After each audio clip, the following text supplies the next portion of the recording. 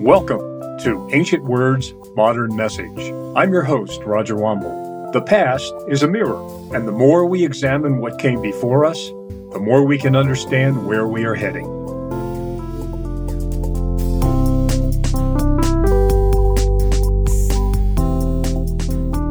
While the prophet Hosea's message to Israel was one of impending discipline and correction, it also offered the promise of restoration, reconciliation, and blessing in the future, the specifics of which we will consider together in this third episode of I Love You Truly, Studies in the Book of Hosea.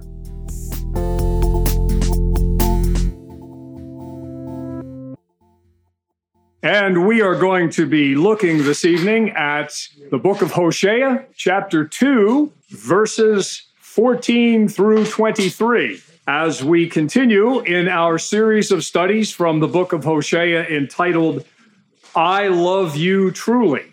I Love You Truly. A little bit over 52 years ago, Phyllis and I were married in a church in the Kensington section of Philadelphia. It was June 15th. It was 90 plus degrees. The church was not air conditioned, and I was sweating bullets.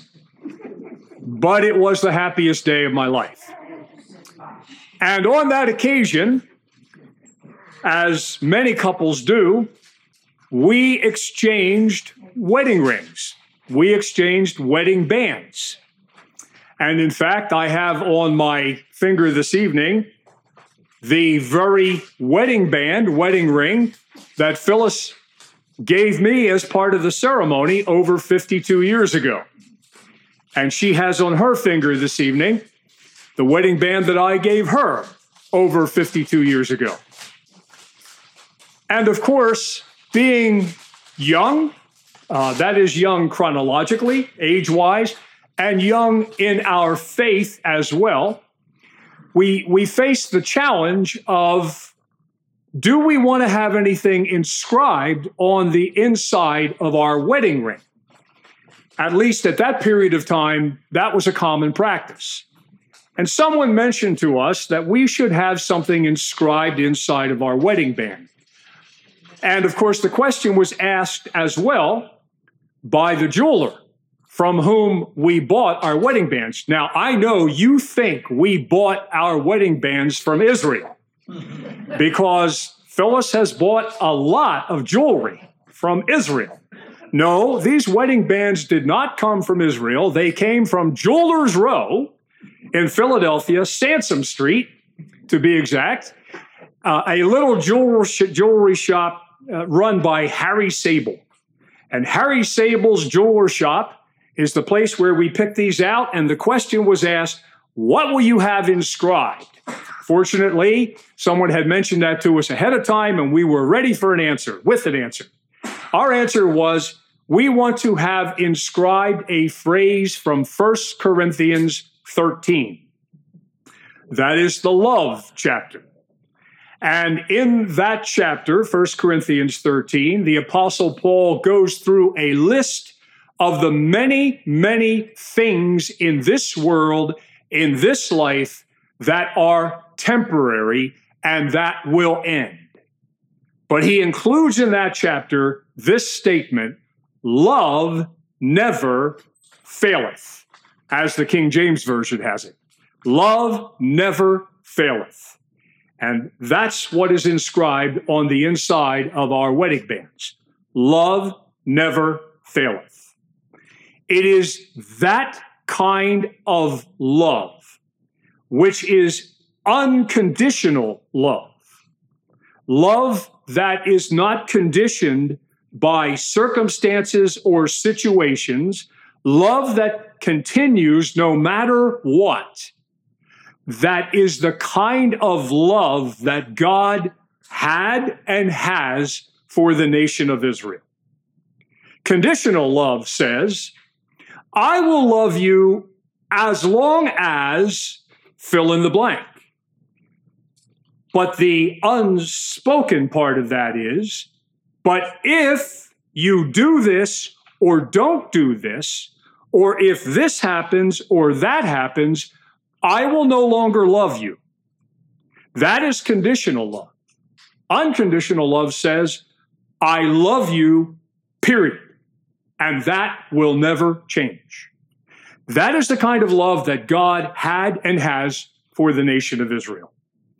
It is the kind of love that is behind what we read in the book of Hosea. That kind of unconditional love. And as we look into this passage this evening, Hosea 2, 14 through 23, we need to begin by recalling some important things about the role of the Old Testament prophet. Hosea, of course, being one of the minor prophets, because his book is shorter compared to some of the major prophets like Jeremiah, Ezekiel. But this prophet, Hosea, this particular book of Hosea, is one that reminds us of the role of the Old Testament prophet. And that role is twofold. The prophet's role is to be a forth-teller and to be a foreteller. Now, usually when you and I think about prophecy, Bible prophecy, it's the second role that we think of, that we're much more familiar with. And that is the role of the foreteller. It's actually predicting the future or foretelling the future. It's the prophet saying, way down the road, this is going to happen. Well, that is the second role of the Old Testament prophet. But just as important as that role of foreteller is the other role, and that is the role of forth-teller. For you see, the Old Testament prophet also had the responsibility of speaking to his generation, his time, his people, not in the distant future, but the immediate present. And we see both of those aspects here in the book of Hosea. As God's spokesman to the northern kingdom of Israel, and you'll remember that was the location of the ministry, the focus of the ministry of Hosea the prophet, the northern kingdom of Israel. You remember, of course, that after the death of Solomon, his son, who succeeded him to the throne, was Rehoboam. And you'll remember that there was a rebellion at that period of time that was led by a man named Jeroboam. And as a result of that, the majority of the tribes of Israel, of the 12 tribes of Israel, 10 of those tribes actually split from the southern kingdom and formed their own kingdom of Israel in the northern part of the country, the northern kingdom of Israel. And from that time onward, there was not a united kingdom. It was a northern kingdom and a southern kingdom. And Hosea is a prophet of the northern kingdom. And as that prophet of the northern kingdom, at a period of time around 750 to 715 BC, in around that period of time, a major part of Hosea's job as a prophet, and what we read in the book of Hosea, was to decree, or to decry, I should say, Israel's spiritual adultery. And that was his role as a forth-teller, to decry Israel's spiritual adultery. Now remember that God, in his word, identifies himself as having the relationship, a relationship with Israel that really is the relationship of a husband to a wife. Jehovah, God, being the husband, Israel being the wife. And of course, what we read in the Old Testament scriptures is that wife, that is Israel, was unfaithful to her husband, God, repeatedly. She was, in fact, involved in spiritual adultery, which means that she went after other gods, and in so doing was committing spiritual adultery. And Hosea was called to denounce the people around him in the northern kingdom for that, for their spiritual adultery. Now, the fact is that God decided that he was going to use Hosea and his marriage and his family as a picture of the adultery of the Jewish people, the nation of Israel, northern and southern kingdom, but in this case, specifically the northern kingdom. And so Hosea was told ahead of time, we read this back in chapter 1, Hosea was told ahead of time that the woman whom he would marry, her name was Gomer, the woman he would marry would be unfaithful to him. They would have 3 children. And those 3 children were to be given names that God told Hosea to give to his children, 2 boys and a girl. And those names would actually represent what was happening in the relationship between God and the nation of Israel. And so the forthtelling part of Hosea's ministry was to denounce that terrible spiritual condition of the northern kingdom, but it went further than that. He also then began to foretell what would happen in the future to the nation of Israel as part of God's discipline of the Jewish people for their unfaithfulness and for their spiritual adultery. But it doesn't end there, because Hosea also foretells that even though God would be displeased, of course, with his people, and even though he would discipline his people because of their unfaithfulness, ultimately he would bring them back to himself. There would be a reconciliation in his marriage to the nation of Israel. There would be infidelity. There would be consequences to that infidelity. But then eventually there would be reconciliation, and ultimately there would be restoration, a wonderful restoration of his relationship with the Jewish people. So in a nutshell, that's what the book of Hosea is all about. What we want to see is, from the first 2 verses of Hosea chapter 2, is that Israel's national history, that is the national history of the Jewish people, is actually prefigured in her ancient history. And the ancient history that I'm referring to specifically is the Exodus from Egypt and their wandering in the wilderness for 40 years, and then eventually entering the promised land. That whole period of time in Israel's history, to this day, holds a special place in the minds and the hearts of the Jewish people. It is, of course, celebrated every year in the springtime at the Passover season, when Jewish people today, 3,500 years after the fact, remember the Exodus from Egypt. They remember the fact that their people were allowed to leave Egypt after the series of plagues.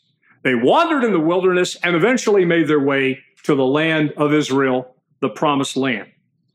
And so that's a very important episode in the history of the nation of Israel, but it actually is a prefiguring and gives us a picture of the history of the Jewish people overall. So look at verses 14 and 15. Hosea chapter 2, verses 14 and 15, where God says through Hosea, "Therefore, behold, I will allure her," that is Israel, his wife, his unfaithful wife. "Therefore, behold, I will allure her and bring her into the wilderness and speak tenderly to her. And there I will give her her vineyards and make the valley of Achor a door of hope. And there she shall answer as in the days of her youth." So that refers to something that happened long before, in her youth, "as at the time when she came out of the land of Egypt." So immediately we get the sense that God is saying here that he wants the Jews to remember the experience of their people that took place long before the day of Hosea's prophecy. Now, you remember, of course, that the Jews had been slaves in Egypt for 400 years. During that period of time, that period of bondage, that period of slavery, that period of oppression, they cried out to God repeatedly for 4 centuries. God, bring someone along to lead us out of this bondage. Let us go back to our land. And the result was, after 400 years, God raised up Moses, and you know the story. They were allowed to leave Egypt. They spent 40 years wandering in the wilderness because of their disobedience, even in the wilderness. But eventually, they were led from the wilderness into the land of promise. And in reality, that provides a picture of the history, the national history of Israel. That is, the Jewish people, as a consequence of their infidelity to God, their spiritual adultery, if you will. As a consequence of that, they have experienced chastisement. They've experienced discipline. That discipline has taken the form of being in foreign lands and in many, many cases being oppressed by the people of that foreign land. I need only remind you what happened to the Jews of Europe during the Holocaust. And so they are in bondage in a very real sense in a foreign land. They cry out to God as they have for centuries, long before the Holocaust. And as a result of that, God begins to work, and God brings them back to their ancient homeland, the land of Israel. But it is not an easy period of time. It is like the wilderness. And in fact, the Jews who began to return to their ancient homeland in the early part of the 20th century, the early 1900s, they actually were returning to a wilderness in a very real sense, because that's what the land of Israel was like at that period of time. But just as God took the nation of Israel through the wilderness after he had relieved them of their oppression and their slavery, he brought them through the wilderness and eventually took them to the promised land. So the picture is that ultimately God is going to lead the nation of Israel back to a relationship with him that can be really parallel to the promised land. Now, all of that's included in verses 14 and 15. Therefore, behold, verse 14, I will allure her and bring her into the wilderness and speak tenderly to her. So God has brought Jewish people back to the land, and there I will give her her vineyards. Now, let me pause there just for a moment and say to you that I don't think that's the best translation. And there I will give her her vineyards. Let me ask you this question. Did the Jews have vineyards in the wilderness? Of course not. They were wandering. There was no time to plant vines and have vineyards. So the wilderness was not the place where they had vineyards. The vineyards were in the land of Canaan when they arrived there. And actually, the text, literally the Hebrew text, that is translated here in verse 15, and there I will give her her vineyards. The translation, the better translation is, and from there I will give her her vineyards. In other words, from the time of wilderness and from the place of wilderness, eventually I will give her her vineyards. Then there's this statement, I will make the valley of Achor a door of hope. What is that all about? Well, you just have to go back to the book of Joshua, chapter 7, and recall Moses has died. Joshua has taken over the leadership of Israel. It is now his job, Joshua, to lead the Jewish people across the Jordan River and to begin to enter the land of Canaan and to begin to conquer the land of Canaan. The first city they encountered was the city of Jericho. Let's all sing it together. Joshua fit the battle of Jericho. You know the story. And the walls came tumbling down. It was a great victory for the Jewish people because they did what God said they should do. They obeyed him in spite of, march around the city 7 times and blow trumpets. And the last time you do, you blow trumpets and the walls come falling down. And you take the city. So they were successful because they obeyed God. Next target is the not too far city of Ai. It's spelled Ai. The city of Ai. But there was a problem. Because in Ai, they were successful in their military campaign, but there was a man named Achan. And Achan disobeyed the clear statement of God that everything was to be destroyed in the city of Achan, or in the city of Ai. And Achan kept things from the city for himself. The result was that God judged the Jewish people because of the disobedience of one man and one family. And that family and that man had to be punished for their disobedience. And they were taken, the family was taken to a not too distant area where there was a valley. And that valley, we don't know exactly what it was called at that period of time, but it was a valley. And in that valley, Achan and his family were stoned to death. And that was the only way that the righteousness of God could be upheld and the obedience of the Jewish people could be cemented. And that valley became known as the Valley of Achor. And Achor is the Hebrew word for trouble. Trouble. The Valley of Trouble.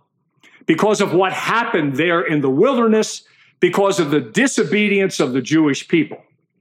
But God says here that in the future, for the nation of Israel, he's going to say, well, the transition process is not going to be the valley of trouble. It's going to be the door of hope. I will make the valley of Achor a door of hope. And then there's this. And there in the wilderness shall she answer as in the days of her youth. Again, I have to take a little bit of an issue with the translation here, answer. The Hebrew word that's translated answer here is commonly translated sing. So we could actually say, and there, that is in the wilderness, she will sing as in the days of her youth. That, I believe, is a reference to what we read in Exodus chapter 15. You remember that right after the Jewish people left Egypt, after that 10th plague, the death of the firstborn of every household, that the Pharaoh and his army were hot on their heels. And lo and behold, the Jewish people are at the Red Sea. They got the Red Sea on one side. They got Pharaoh's army on the other. Their goose is cooked until God opens the waters of the Red Sea. And they go through and safe on the other side. And the army follows and the waters close down and Pharaoh and his army are defeated. Just a couple chapters after that description, we read that Moses, right after that, Moses broke out in a song. And that song is recorded in Exodus chapter 15. It's called the Song of Moses. Pretty creative, wouldn't you say? The Song of Moses. And that's what's referred to here, I believe, where it says, and there in the wilderness, during her time of preparation by God, she, the nation of Israel, will sing her praises to God for what he is doing, as Israel did in the days of her youth when Moses sang in the wilderness. Okay, we move quickly. And I point out to you that starting in verse 16, there is a phrase that appears actually 3 times. Slightly different form in one case, but 3 times. And the phrase is verse 16, and in that day. Verse 18, on that day. Verse 21, and in that day. Consistently, when you read that phrase, in that day, in those days, on that day, it basically is taking us into the distant future. And it is telling us this is what God is going to do in the future. And so what we're going to read where those phrases appear is what God has yet to do for the nation of Israel that he has not yet done.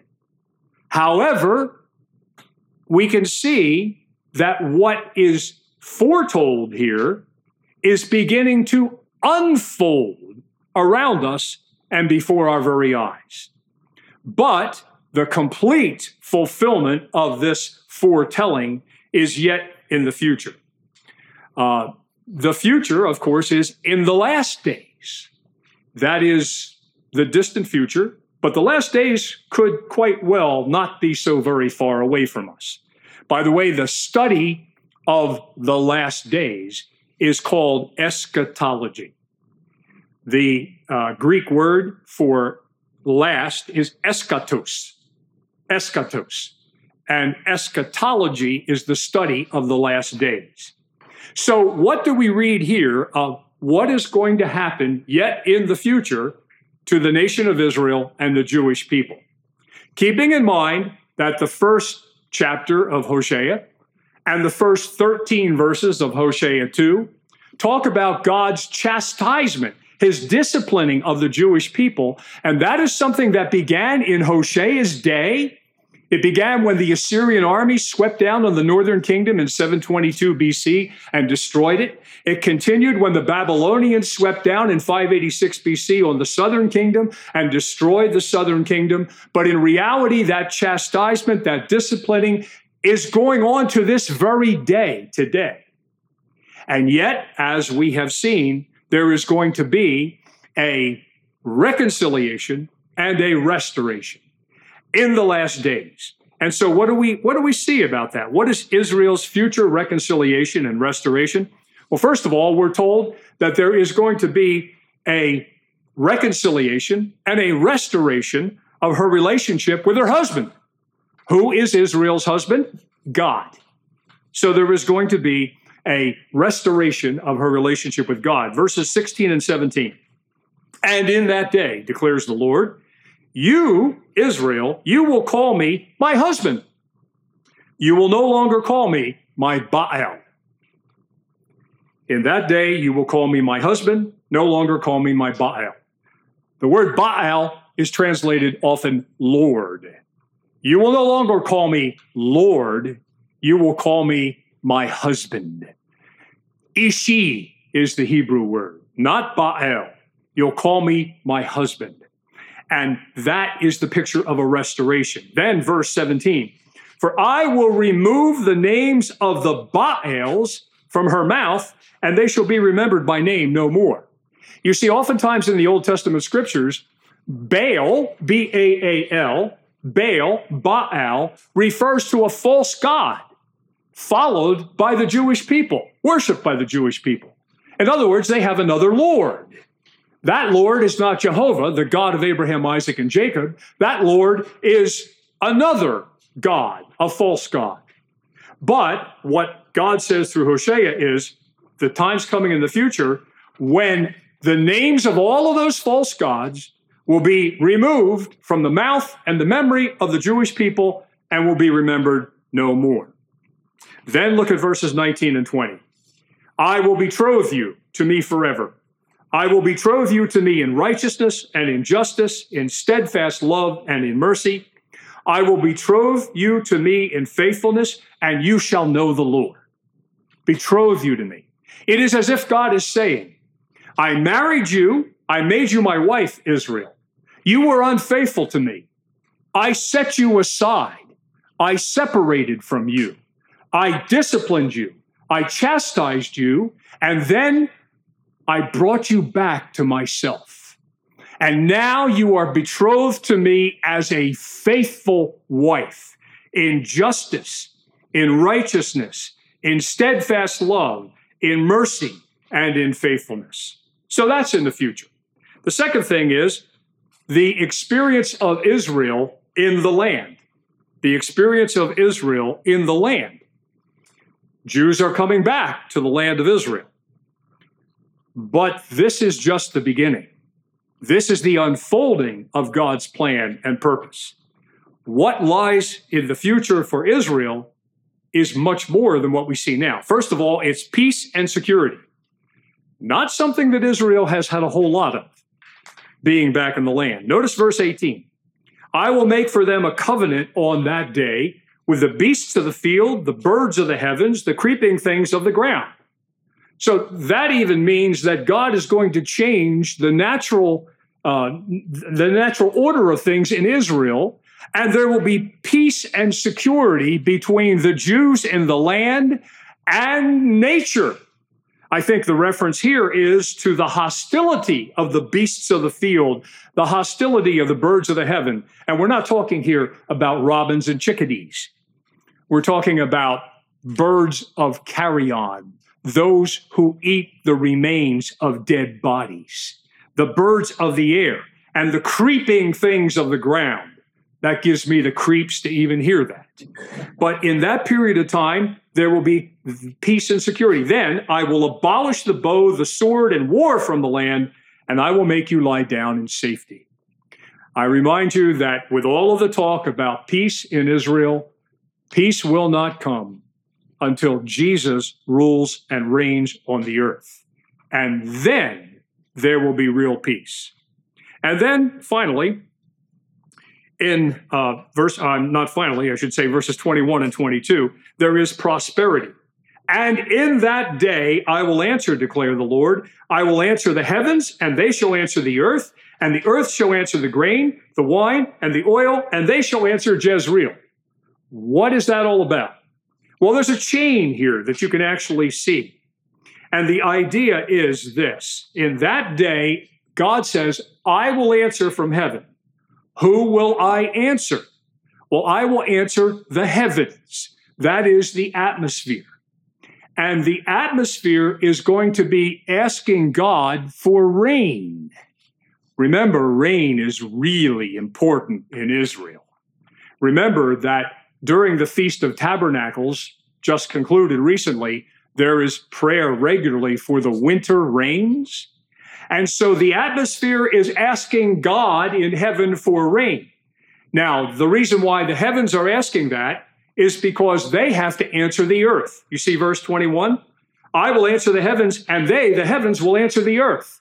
Well, what is the earth asking the heavens, the atmosphere? The answer? Hey, it's pretty dry down here. We need rain. And so the atmosphere says to God, we need rain. And God says, okay, I'll give you rain. The atmosphere gives rain, and the earth says thank you for that. But the earth is actually answering, verse 22, the grain and the wine and the oil, the crops. They're saying to the earth, hey, we need a little bit more moisture down here. Can you give us a little bit more? And the earth says, well, I have to ask the atmosphere. And the atmosphere says, I have to ask God. And God sends the rain pours on the earth waters the wine, the grain, the oil. And then there's this, and they will answer, that is the grain, the wine, and the oil, they will answer Jezreel. What's that? Jezreel, remember, is the name of Hosea's first son. God says, you're going to have a son with that wife who's going to eventually be unfaithful to you, and you're going to name that son Jezreel. The word Jezreel means to scatter, to scatter. And when God says that back in chapter 1, he is saying to Israel, I am going to scatter you to the nations of the world. And Hosea, your firstborn, your son, is going to be a message to the northern kingdom that they're going to be scattered and dispersed in defeat. And so, but here, the word Jezreel can not only mean scatter, it can also mean to sow. Like a farmer in that day would have taken a bag of seed, whether it was grain seed or olive seed or grape seed, and he's scattering it, but he's actually sowing. And so we have verse 23. I will sow her. So in other words, Jezreel is the scattered seed. And the scattered seed becomes the wine, the grain, and the oil that asks the atmosphere for rain, and the atmosphere asks God for rain. But God says here, I am going to sow Jews for myself in the land. And then we close with this. I will have mercy on no mercy. Do you remember the name of the daughter of Hosea back in chapter 1? Her name was Lo Ruchama, and that's Hebrew for no mercy. God said, you're going to have another child from this woman who's going to be unfaithful to you, and I want you to name her Lo Ruchama, no mercy, because I'm not going to have any mercy on the northern kingdom when the Assyrians come in to judge you. But here God says, I will in the future have mercy on those who in the past I said, I will have no mercy. And then I will say to not my people, you are my people. Remember the name of the third child of Hosea? A boy. Lo Ami was his name. Not my people. Back in chapter 1, God said to Hosea, name your third born, not my people, because these people have turned their backs on me. They've acted as if they're not my people. And so I'm going to pull away from them and act like they are not my people and I'm not their God. But the time is coming in the future when I will say of the Jewish people who are back in the land, you are now my people. And they will say, you are my God. That, my friends, is a picture of unconditional love. And we're going to see that depicted even more in the next portion of our study as we see that fleshed out in the family of Hosea. But I want to close by just reminding you of this, that God's unconditional love for the Jewish people is the same kind of love that God has for us who are his people. For us who have placed our faith and trust in Jesus Christ as Savior and Lord. God has for us that same kind of unconditional love, even when we don't love him. Even when we are unfaithful to him, he continues to love us. He may discipline us, as he did with Israel, to bring us back to himself, but he still loves us. So I thought it might be a good idea to close this evening by reminding you of something Paul says in the book of Romans, chapter 8. The first verse, 28, is one that I know you're familiar with. Romans 8:28, we know that all things work together for good to them that love God, for them who are the called according to his purpose. For whom he did foreknow, he also did predestinate to be conformed to the image of his Son, that he might be the firstborn among many brethren. Moreover, whom he did predestinate, them he also called, and whom he called, them he also justified, and whom he justified, them he also glorified. Do you know who the them are there? Us. We're the ones. Sometimes people stumble over this and say, well, what do you mean elected? Look, if you know Christ as your Savior, you're part of the elect. You've been called by God to have a relationship with him. And what does that mean? Well, verse 31, what shall we then say to these things? If God be for us, who can be against us? And then these wonderful words that I want you to take with you this evening, especially because we don't know what's waiting for us out there. But we do know that God loves us unconditionally. And nothing can separate us from God's love. What shall separate us from the love of Christ? Shall tribulation or distress or persecution or famine or nakedness or peril or sword? As it is written, for thy sake we are killed all the day long. It seems like we are accounted as sheep for the slaughter. Nay, in all these things we are more than conquerors through him that loved us. For Paul says, I am persuaded that neither death, nor life, nor angels, nor principalities, nor powers, nor things present, nor things to come, nor height, nor depth, nor any other creature shall be able to separate us from the love of God, which is in Christ Jesus, our Lord.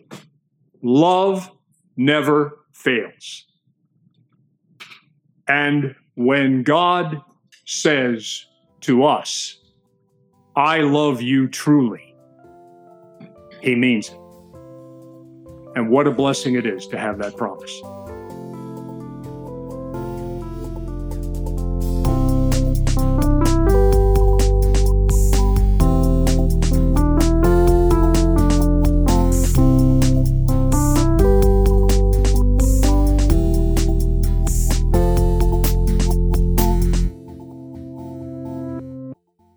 Thanks for listening to Ancient Words, Modern Message. You can expect a new episode every other Monday, so please join us again. Ancient Words, Modern Message is supported by Hebrew Christian Fellowship. To learn more about our ministry or to ask a question, contact us at hcfellowship4819@gmail.com. If you know someone who might be interested in this teaching, please share it with them. And please consider leaving a review of what you've heard on Apple Podcasts. Your input helps us make our program even better and reach new listeners. All you have to do is open up the podcast app on your phone, look for Ancient Words, Modern Message, scroll down until you see Write a Review, and tell us what you think. Ancient Words, Modern Message is produced by Studio D Podcast Production. And I'm your host, Roger Womble, reminding you that the Word of God is living and active.